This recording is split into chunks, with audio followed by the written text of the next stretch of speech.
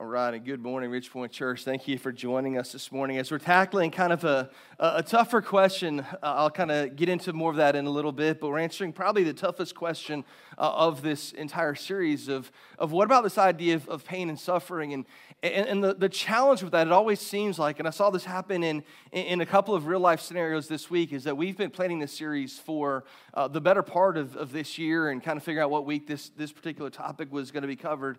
And then this week, I saw a lot of stuff happen within people that were within our church saying, hey, can you pray about this? And some really, really big stuff. But then even on a more regional level, we also saw, I'm sure you, like I was throughout this week, I was just following the tragic story of the baby, Jordan Bellevue, over in Largo. And I remember early on, I think last weekend, started getting Amber Alerts about him and started hearing some of the stories. And they started to plaster his picture up on the TV. And just this bright, beautiful kid with this amazing smile, and he was missing. And kind of because we're all kind of regionally located here in Central Florida, I think we caught it more than most. And so I started kind of following the story for a couple of reasons. One was because of that close proximity. And first it was the story his mother told of having been abducted and beaten, and she woke up and she had invented this entire story, but that's what they're going with first, and then to find out later on that she'd made all of that up and that actually the mother had killed him in a very heinous way. Like, my heart just broke hearing that story. And then towards the end of this week, the foster parents, he'd been in a foster home almost from the time that he was born. He was in the foster home for 16 months of his life. And the foster parents got up and read a prepared statement, and the father read it. And he said, this wasn't just a child that was on an Amber Alert. He learned to roll over in our house. He learned to talk and to walk in our house. And just the father had a hard time. He says, I'm not taking questions. I want to read our prepared statement, and then we're leaving, and please just respect our privacy. And I just kind of watched with a broken heart, watched this press conference and watched the extended family as they dealt with this, and as a community kind of rallied around that area first in trying to find Jordan, but then also in grieving. And I think that there's something about being close to something, whether it's geographically or whether it's just relationally. There's something about being close to someone, because we all live in this Central Florida area, but for myself, even more so, my wife and I, when we were first married, lived about 2 miles from where all this took place. And so because of that, there's something about proximity that heightens our awareness of tragedy. Whether it's true geographically or whether it's true relationally, there's something about close proximity to an event, to a situation, or even to a season of a person's life that starts to tug at our heartstrings, and it heightens our awareness of tragedy. You see, if the story had happened in another part of our country, say if it happened way out west in California or Oregon, it would have been just as tragic a story. But it probably wouldn't have been as identifiable as it was for us, because for us, especially when he first went missing, for a lot of people, they thought that could have been me, like that could have been my child. And so there's something about when we walk through seasons of tragedy, when we walk through seasons of doubt, we start to ask this big question, today's question: why does God allow suffering? Why? The truth is, this is the fifth of a series of questions we've been asking here at Ridgepoint Church. And these are the biggest questions that people have about God, about Christianity, and about the Bible. We've asked some generic questions, some foundational questions like, does life have purpose, and does God exist? As we've gone throughout the series, we've gotten more specific as we start talking about the role that Jesus played in all of this, and is Christianity itself too narrow, and is Jesus really God? And here's the thing I want us to understand as we talk about these questions, and if you're brand new here, I know we've been kind of building this particular message up. I would encourage you can go back to our website and listen to the podcast from those messages, or actually go back to our YouTube page and watch the videos. I'd encourage you to go back and watch those, because I think each one of the questions is very pertinent, and each one kind of builds on the other. But I also want us to get this.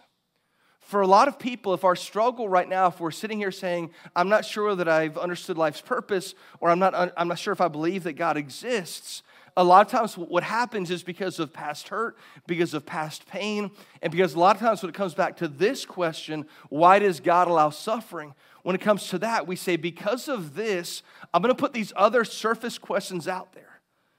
Because I don't want to deal with the bigger issue that's weighing on my heart, and that's this question, God, why do you allow suffering? You see, I shared a story, the first message of the series, about a person who's going through a tragic spot in his life, and because of that, he started to ask somebody else a series of questions, and they're all in the peripheral. He said, answer this question and answer this question, because deep down inside, he was dealing with a diagnosis that he didn't want to process, and he was mad at God about it. And so in his heart, he was asking this question, God, why are you allowing my suffering? But on the outside, to everybody else he came in contact with, he was asking, well, how do you know the Bible's true, which we'll talk about in a couple weeks, I think next week, and how do you know that God exists, and all these other questions that are all important questions, but they were the surface questions that hid this deeper anguish that he was experiencing. God, why do you allow suffering? Or more importantly, God, why did you allow this event or this season to take place? You see, every one of us, at some level, if we've been around long enough, every one of us has experienced some measure of tragedy. I can remember when I was young, I was probably 7 or 8 years old. My parents were just at the point everybody used to have phones in their homes. I know that's a rare commodity anymore, but we had home phones in our home, and people actually called us on our home lines. And so, there's a point growing up as a kid that mom's like, no, don't answer the phone. And eventually, okay, you can answer the phone. And I remember answering the phone, and my grandma was on the line. And I didn't know it, but I answered the phone that morning. She normally called my mom at night, and she called that morning to tell my mom that my grandfather had died unexpectedly. I remember I answered the phone, and I was excited. Grandma's on the phone, and she's like, can I talk to your mom? And I'm like, Grandma, I want to talk to you. And she said, can I talk to your mom? And Mom right away sensed something was wrong. She answered the phone, and she said, I'll be right over. And I found out at a young age, at 7 or 8 years old, that my grandfather had passed. I had other experiences when I was younger that I didn't process, but now at 7 or 8, I began to process.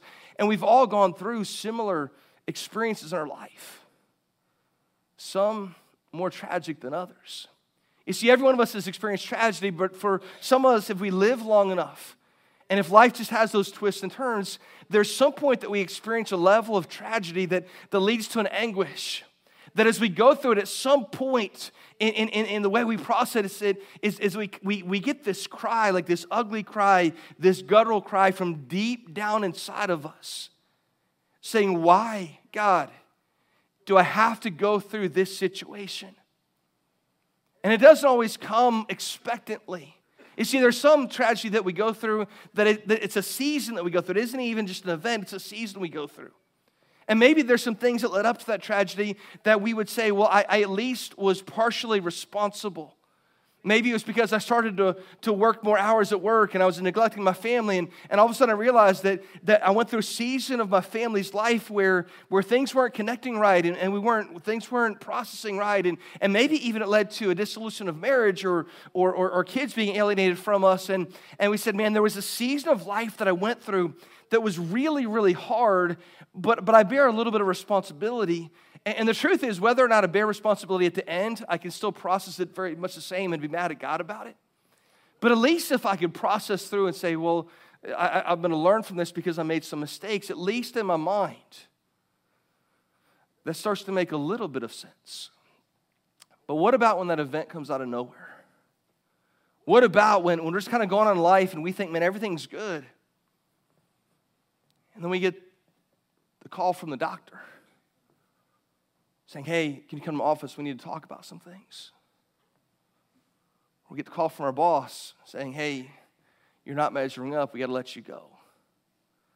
The bank calls and says, we're going to foreclose on the house. Your spouse calls and says, I don't want to be with you anymore.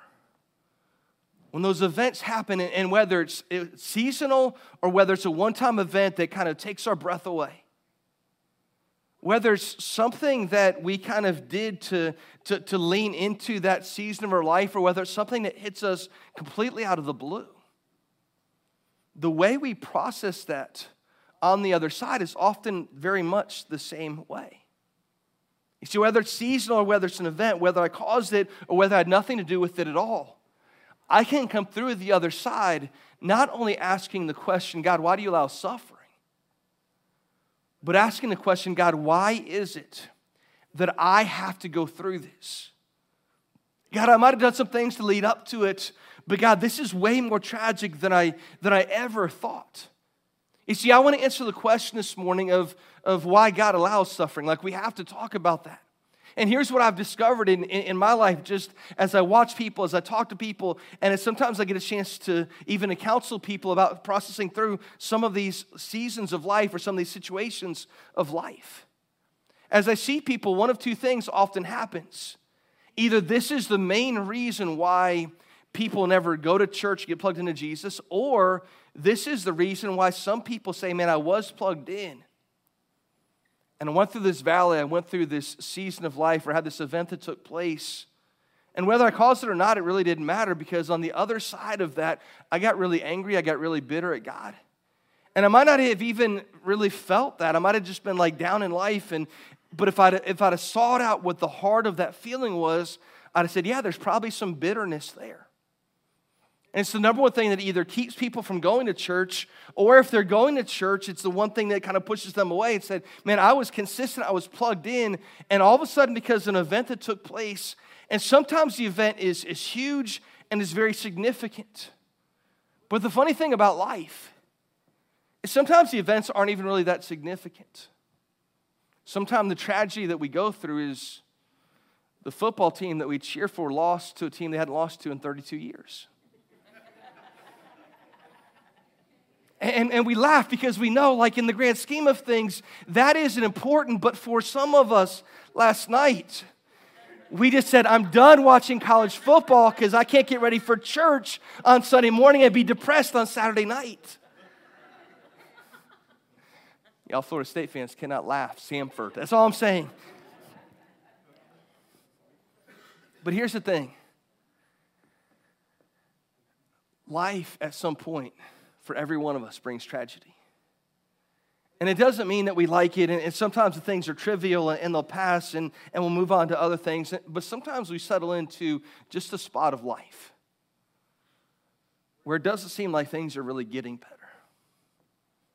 And here's the thing, because I'm really asking two questions this morning. The main one being, God, why do you allow suffering? But the secondary question, because I know suffering's a part of life, and probably more important to us, is how do I push through the suffering? Because for every one of us, listen, newsflash for everybody, we're going to experience suffering. It's going to happen. And I want to talk about why that's the case, because I think it is a good question to ask God, why do you allow suffering? But even if we reconcile that, it doesn't mean we get better. See, I've seen two families go through an amazing, and they're both great families, and they went through an amazingly similar set of circumstances that brought tragedy to their family. And one family processed through and it actually made them better as a family, and another family processed through and it just made them bitter and it divided their family. And I looked at the situation and I said, wait a minute, these are both strong families going into the situation, but they came out and one said, I didn't like this situation, I didn't like going through this, but we're going to rally together, we're going to push through this, and we're going to figure this out. And not only did it further their relationship as a family, it bolstered their relationship with God. And the other family, it did the exact opposite. It tore them apart, it fragmented them as a family. And it left, for a lot of the family members, it left them with this bitterness towards God and this emptiness in who they were. So I want to begin by asking the question, God, why do you allow suffering? But then to begin to push through that and say, okay, if suffering has to be part of life, and it is, we know that, then how do I begin to push through that suffering and be able to process life and be able to move on and have healthy relationships? And at the core of my being, have a healthy relationship with God. Let's begin by asking that first question. Why does God allow suffering? There's a couple of things as we begin to talk about this. There's a couple of things that we have to admit at the very foundation of what we're talking about, and that is that as a believer in Jesus, I go to church, and because I go to church, there's two things that I know that I believe about who God is. And there's two things that I know that are foundational to my faith and understanding. Like, I believe in Jesus, and because I believe in Jesus, I believe two things. I believe God is good, and I believe God is in control. I believe both those things about God, but here's where the skeptic comes in and says, okay, if you believe those two things, if you believe God is good, if you believe God is in control, and by in control, I mean God is absolutely, we use this word in the Bible, it's called sovereign. That means that there's nothing that happens outside of His purview, that everything, that God is good, that everything about Him is good, and that God is also completely in control. And so the skeptic looks at that and says, if you believe that God is good, and if you believe God is in control, then why does all of this bad stuff happen? Why did baby Jordan go missing? Why did his mother do that? And there's times when it comes to individual questions that question gets even deeper and a little bit more difficult to answer. But I say at the foundation of who I am, I believe that God is good. There's no bad in Him. I also believe that God's entirely in control. And so I look at that and say, well, that doesn't seem to fit with what I see and what I experience in the world around me. In fact, one skeptic, one atheist said it this way. He said either God can do nothing to stop catastrophes, or He doesn't care to, or He doesn't exist. Which led him to surmise this: God is either impotent, evil, or imaginary. He said God can do nothing to stop catastrophe. He doesn't care to stop the catastrophe, or He's just imaginary. He doesn't even exist. And we look at that, and on the outset, it looks like, well, okay, that kind of makes sense. Like, I believe God is good. I believe God is in control. But this person says, but look at the world around us. It doesn't seem like either God is not good or God's not in control. Because deeper into this question of why does God allow suffering is this deeper question of God. And if we could ask Him this right now, the question would probably look like this: God, why couldn't You have created a world that was free from suffering? God's answer is, I did.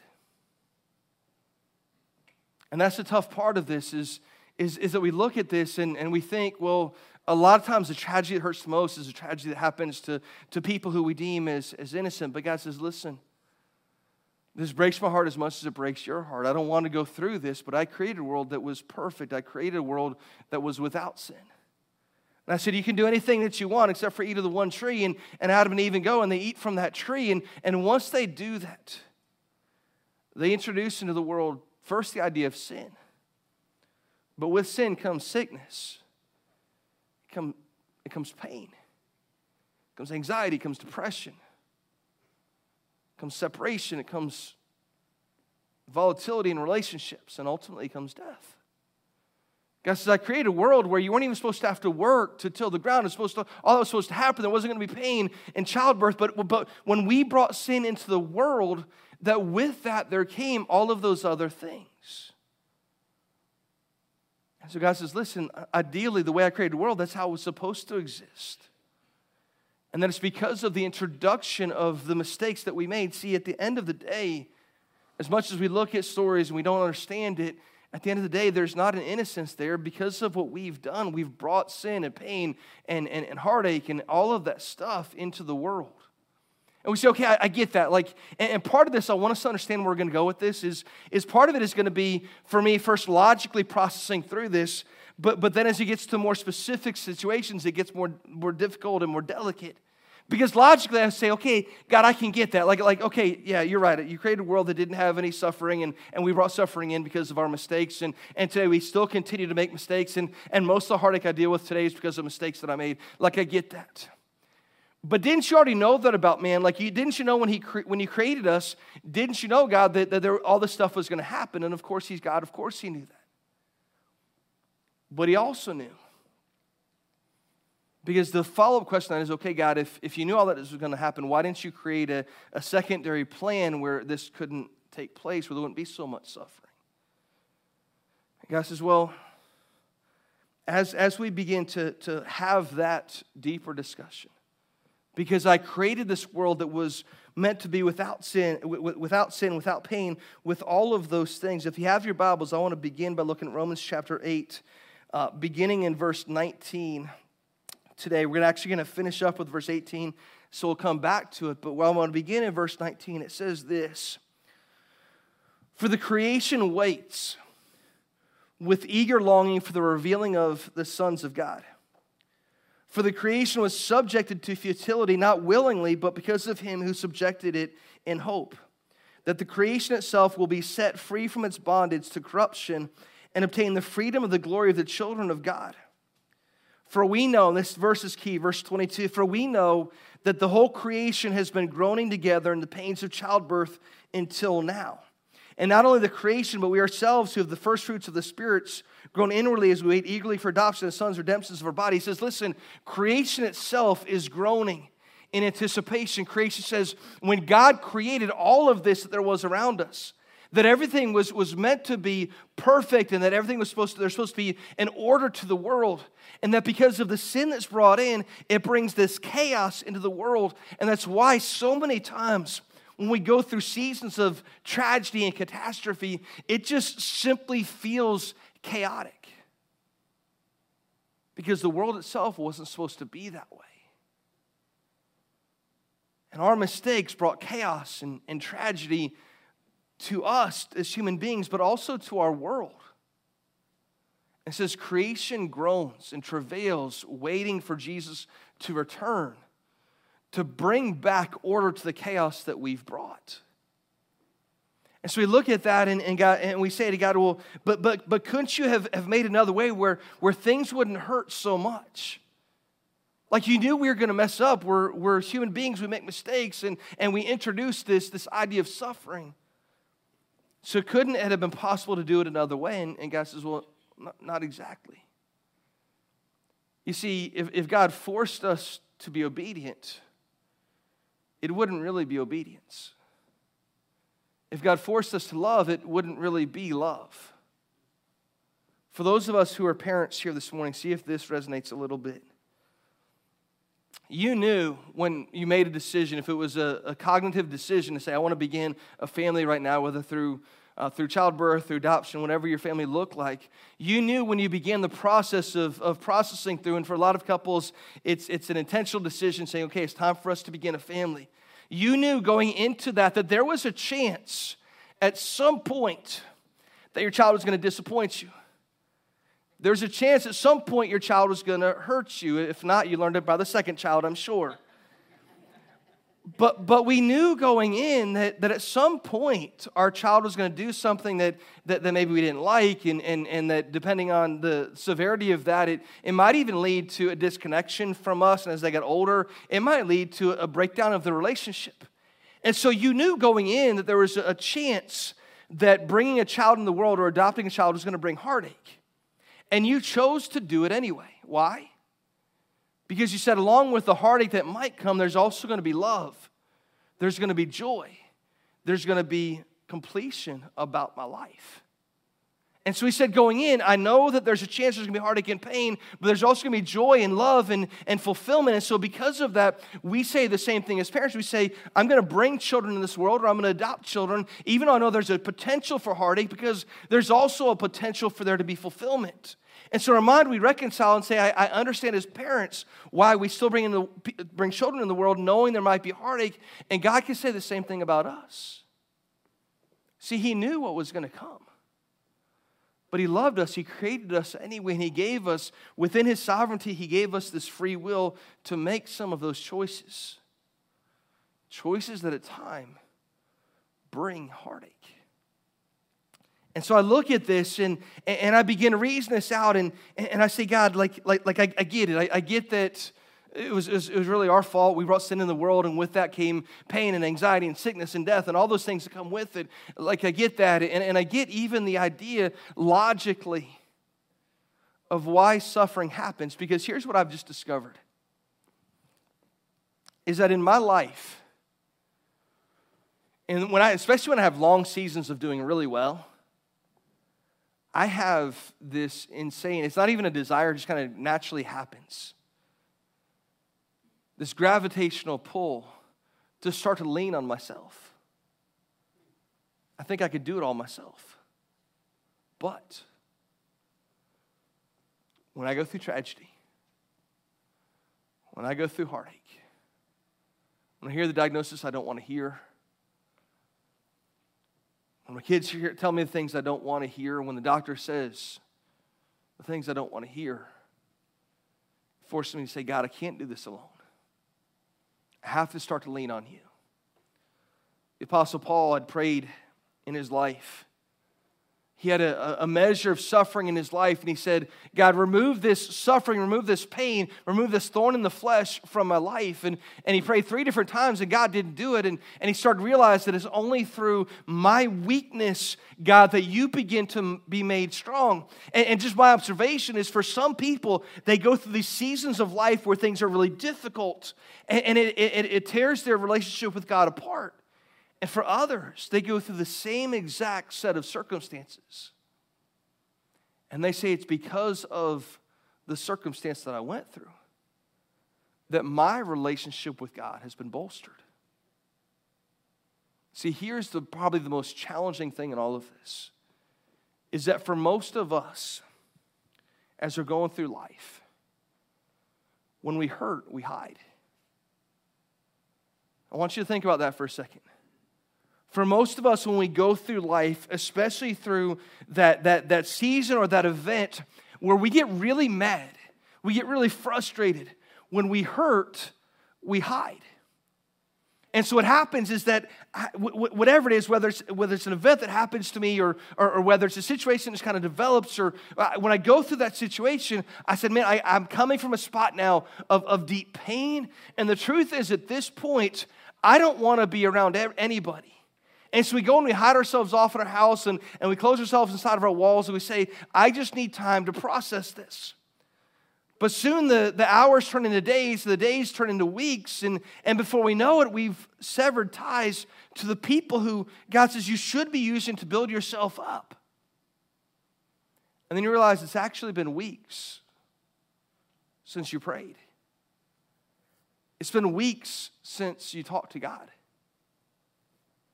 And so I didn't mean that. It was kind of this slow fade away from where I am to where I was, from where I was to where I am now. And God, I didn't realize it, but I've been harboring this ill will that I even began to hide from you. When I hurt, I have a tendency to hide. And that's incredibly unhealthy for me to do. But I think we all have that gravitational pull to do that. We say, I want to lean on my own understanding. I want to be able to figure things out myself. And when I hurt, I have a tendency to hide. We ask the questions, and especially when those questions get a little bit deeper. See, I can logically reason this out. If you and I were having just a philosophical discussion, or if you're in a class, you're in a sterile environment of a classroom, and you're trying to reason out this idea of why does God allow suffering, well, the answer that we've been kind of talking through for the last couple of minutes helps give us some measure of understanding. And that's fine in the sterile environment of a classroom. It's even kind of fine within the confines of the walls of the church. But it's not nearly as fine when we sit in your living room and we're talking through some of the real life scenarios that we're dealing with. Not, God, why did you allow suffering? Why did you allow this? And that's when the rubber meets the road. See, I want to have an intellectual discussion that gives me spiritual understanding so that before I hit that season of desperation, I've already figured this out in my mind. Because later on when I need it, I want to be able to lean on it. I want to already have figured this out.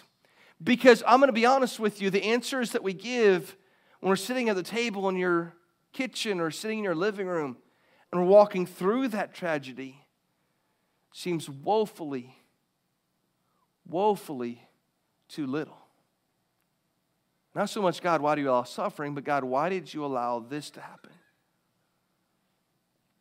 And sometimes, as a pastor, I got to sit there and say, you know what? I don't know. Like, I wish I knew. And I can say for me personally, the hardest time that I've ever walked through was an event that came out of nowhere, and it shocked a community, not here, another community we lived in, and because of that tragedy, we saw dozens of students get their life right with Christ because of that. But it isn't always that clear, and in the midst of it, doesn't seem always that easy. Sometimes people come and say, well, why did this have to happen? And I got to be honest and say, I don't know. I can be there with you. I can grieve with you, but I don't know. But I know this. Over in 1 Corinthians chapter 13, verse 11, it says this: when I was a child, I spoke and thought and reasoned as a child. But when I grew up, I put away childish things. It says, now we see things imperfectly, like puzzling reflections in a mirror. But then we will see everything with perfect clarity. All that I know now is partial and incomplete, but then I will know everything completely, just as God now knows me completely.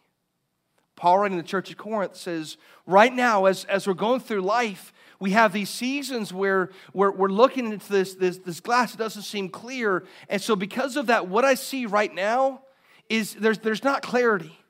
What I see now isn't complete. One day I'll be able to see completely, but right now I don't see that.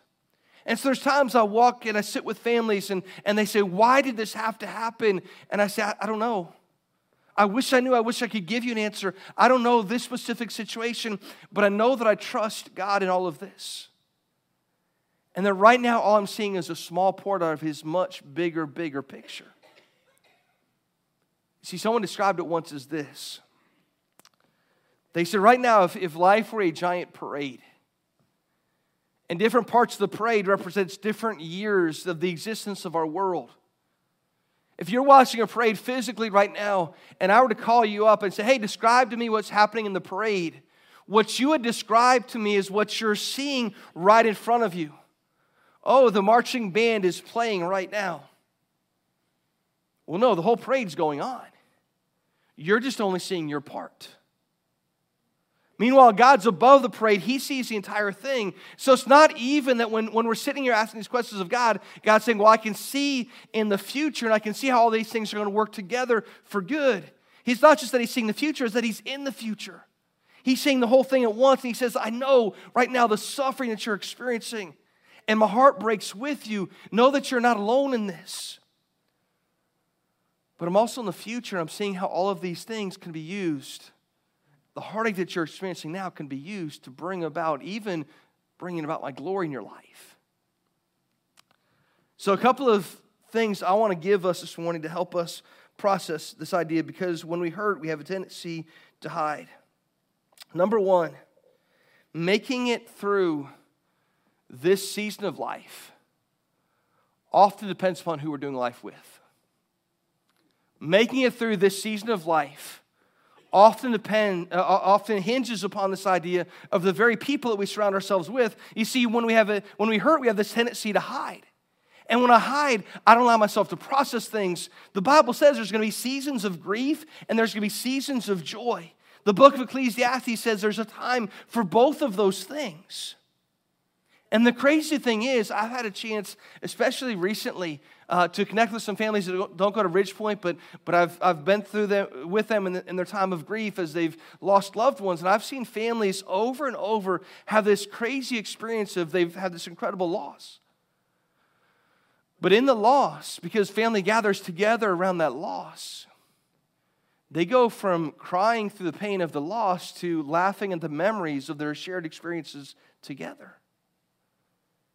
And for a couple of days as they prepare for the service, there's even a healthiness to that because the whole family's together. But after the funeral happens, the loved ones go back to their homes, wherever home is. We begin to isolate ourselves again. We begin to be alone. And the hurt becomes that much deeper. I often talk to people and say, hey, if you really want to provide comfort for someone going through loss, don't worry so much about the first week because everybody's talking to them then. A month later, when everybody else is gone, they're still struggling. Reach out to them then when everybody else is kind of gone on with life. It's just naturally how things happen. Our ability to process through this hinges on the idea that we have to surround ourselves with the right people. the stability that we experience in our life and our faith is often hinging upon the idea that, man, life is hard. We're going through life, and it seems like we're trying to piece everything together, and it means we have to have family together, we have to have work together, we have to pay the bills, we have to make sure the kids get off to school, and there's following up with their teachers, and at some point, I'm trying to gather all this stuff together, and then I have church responsibilities on top of that, and my arms get tired. I need people around me that when I'm tired, they're the ones lifting up my arms for me.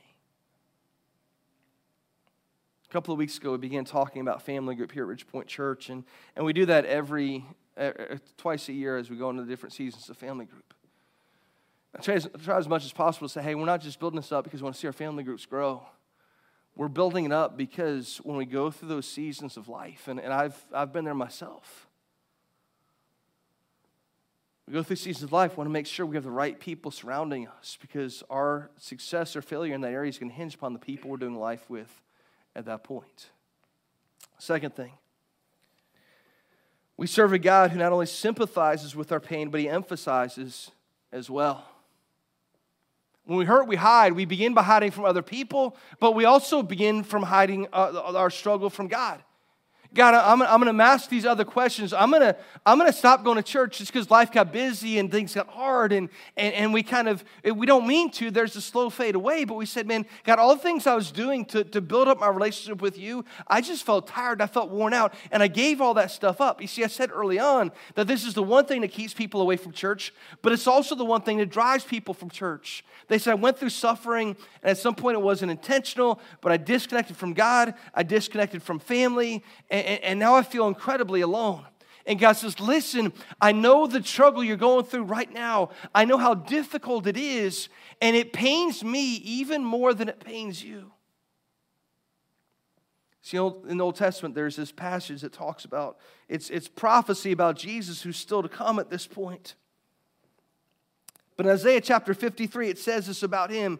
Surely he has borne our grief, and he's carried our sorrows. Yet we esteemed him stricken, smitten by God, and afflicted. He was pierced for our transgressions. He was crushed for our iniquities. Upon him was the chastisement that brought us peace, and with his wounds we are healed. It says about Jesus, literally the first verse that I read, verse 4, it says that he carried our sorrows. When we ask, why does God allow us to go through these situations? Why does God allow events or seasons of sorrow? Jesus says, I identify because when I went to the cross, I carried your sorrow for you. I carried that pain for you. We serve a God who not only sympathizes, but also empathizes with our suffering. Number 3, and this is so important. I want to be able to celebrate God on the mountain. But I can't celebrate God in the mountain and then neglect him in the valley. See, we come to church, and when things are going well, we get really excited. I mean, if I'm going through life and my marriage is, we're happy, we're communicating, our kids are behaving, they're getting good grades, I just got the promotion at work, I come into church with a strut in my step. I mean, the Gators won last night, everything's good. And I walk in, I give everybody a high five, and the pastor gets up, and he says, God is good, and the church responds, all the time. And then he says, all the time, and the church response says, God is good. And listen, I love the high five moments of life. Like I live for the high five moments of life. But not every moment is a high five moment. In fact, if I were just to read through Scripture, there's lots of times people ask the question, why? The earliest book in the Bible is probably, the earliest book written is probably the book of Job, who asks God the question, why do I have to go through all this suffering? The Psalms are filled with psalms of lament. God, why do you allow evil to flourish? Why do you allow evil to go unpunished? But it's often in those hardest moments that worship is the most real. I can't give high fives in the moments of victory and then get in the valley and say, God, I'm going to neglect you. I can't recognize God in the mountain and neglect him in the valley. Final one, we got to wrap this up. No matter how bad it seems, the promise of Scripture is that it's going to get better. Now, it might not be as quickly as we want, but the promise of Scripture is that it's going to get better. I want you to do something. If there's a pen in front of you, I want you to take the pen and write this down someplace, or maybe put it in your phone. See, there was a day, like back when if you're my age or a little bit older than me, or a little bit younger than me, but close to my age, there's a point that you were at school, and so maybe, guys, maybe identify with this for a second. You're in middle school, and some girl says, hey, I want to give you my phone number. And you pull out a pen, and you're like, I don't have any paper. You knew if it was important enough, you'd write it right up on your hand. I got paper for that. I want you to write down this verse, Romans 8:18. Write it someplace indelible, and when you start to go through seasons of struggling, turn back to this verse. It says, for I consider that the sufferings of this present time are not worth comparing with the glory that is to be revealed to us. God doesn't say the going's always going to be easy. In fact, He promises us there's going to be suffering. But He says, I consider the sufferings of this present time are not worth comparing with the glory that is going to be revealed to us. If we're going through suffering right now, and many of us are, stories I heard this week, people texting me and calling me and asking me to pray, there's been some heavy stuff. And we go through that. We say, I don't understand, God, I don't process through this. Like, why does this have to happen? Or why does this have to happen again? God says the sufferings of this present world are not worth comparing to the glory that's one day going to be revealed to us. Yes, we have an option. As we go through the valley, we can sit there and we can allow it to make us bitter, or it can allow us to make us better. As an individual, as a family, we say there's one of these two responses out in front of us, because all of us are going to experience tragedy. But if we sit there with the mindset and we say, I know that I'm going through the valley, but my mountain's about to come. I know that I'm going through this stop in my life, but it's only clearing up the story that's going to be made from my life. I know that there's a test, but it's about to become my testimony. I know that there's pressure, but it's about to become a diamond, a sparkling diamond in my life. We know there's going to be tragedy. It's our response to that tragedy that determines whether or not we're going to be bitter or better in the long haul. See, I said when we began this story began the sermon talking about baby Jordan, I said then that there were two things that kind of tragically pulled me to his story. The first was the close proximity. We paid attention because it was in Central Florida. I also paid attention because I used to live in Largo. But the second thing was when I found out that he was in this foster home for 16 months. And I watched the press conference with these parents because, and I've shared a little bit of this story with the church in the past, but when Beth and I were first married, we kind of went through, we're the newlyweds, we're enjoying time together, and we started to decide, hey, is it time for us to make that decision about family? And we began trying, and it wasn't happening, and we started to explore what that looked like, and maybe going to see if medically there's something wrong that we had to take care of. And then God opened up an opportunity right as we were having that discussion. I get a phone call one day at the church I was at that point as a youth pastor. I was the only one in the office to answer the phone. And they say, hey, there's a child that's about to be born in the Pinellas County jail system. And we need a family willing to take that child for just a couple of months until the mom gets out of prison. Is there anybody in your church that would be willing to do that? This is someone that I knew that had called us just asking us to do that. I began to call around and couldn't get anybody around that weekend. And I called my wife and we went home. We talked about it. And we said, well, why not us? We've been talking about this anyway. So we actually had a chance to go and to meet the mother who was at that point very pregnant, 8 months pregnant. She was in the jail. We met her, and she actually told her story about how she had a couple of children taken away because of drugs in the past, and that she wanted to have this child and not have him disappear into the system, and so was looking for someone private to come and take the child for a couple of months. And we're actually, we're not watching on the video, we're actually in the jail with her, and we're crying with her, and we said, okay, we'll do that. We had the child, his name was AJ. We had AJ for the first, from that time he was about 8 days old, for the first couple months of his life. It was midnight feedings, it was changing diapers, it was all the stuff that a lot of people here in Ridgepoint are experiencing these last couple of months. It was waking up in the middle of the night to give him a bottle and to turn on the British Open, which was happening live at that point because it was daylight over in Britain, and I showed him who Tiger Woods was. Said that's the greatest golfer the world's ever seen.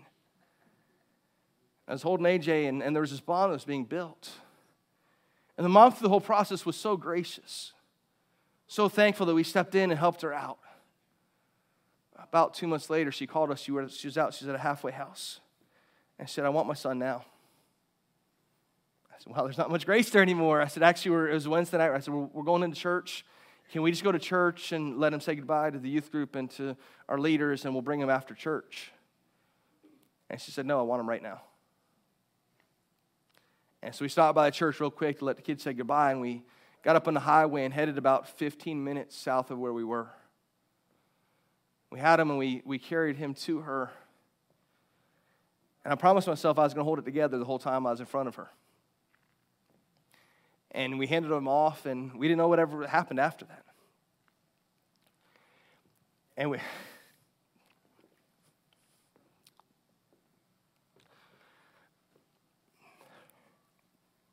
walked away. And I promised myself the whole time I was with her, we're not going to cry in front of her.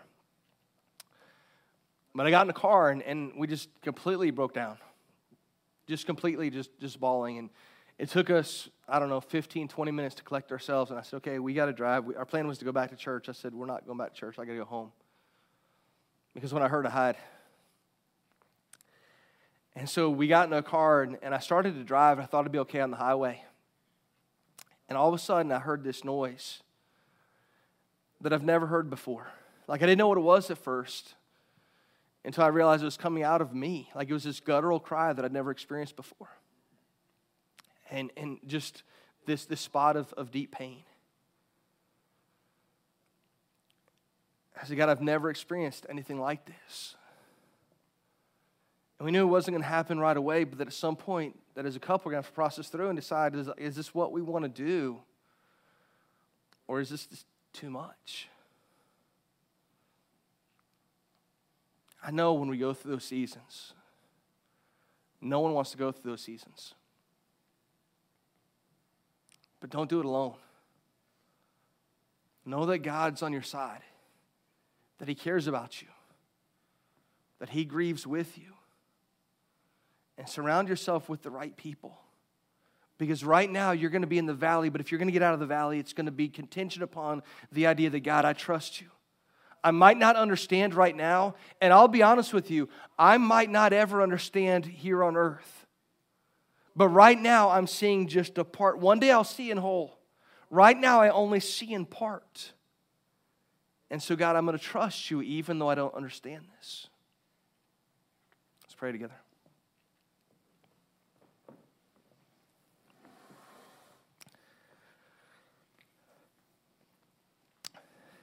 God, I know this morning there are people coming to both services that are dealing with the heaviness that right now might be private. There might be only a few people that know. That God, this morning there's pain, there's heartache. They're coming from a spot of deep hurt. God, I pray that your Spirit right now would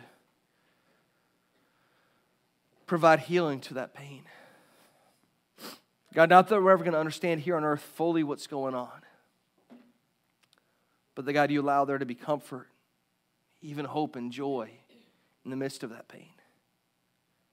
God, I also know for others that right now they're not going through necessarily a season of deep hurt, but those seasons might be coming. God, I pray that something we talked about this morning would allow us to lay a foundation so that we're better prepared and better equipped, that when those seasons come,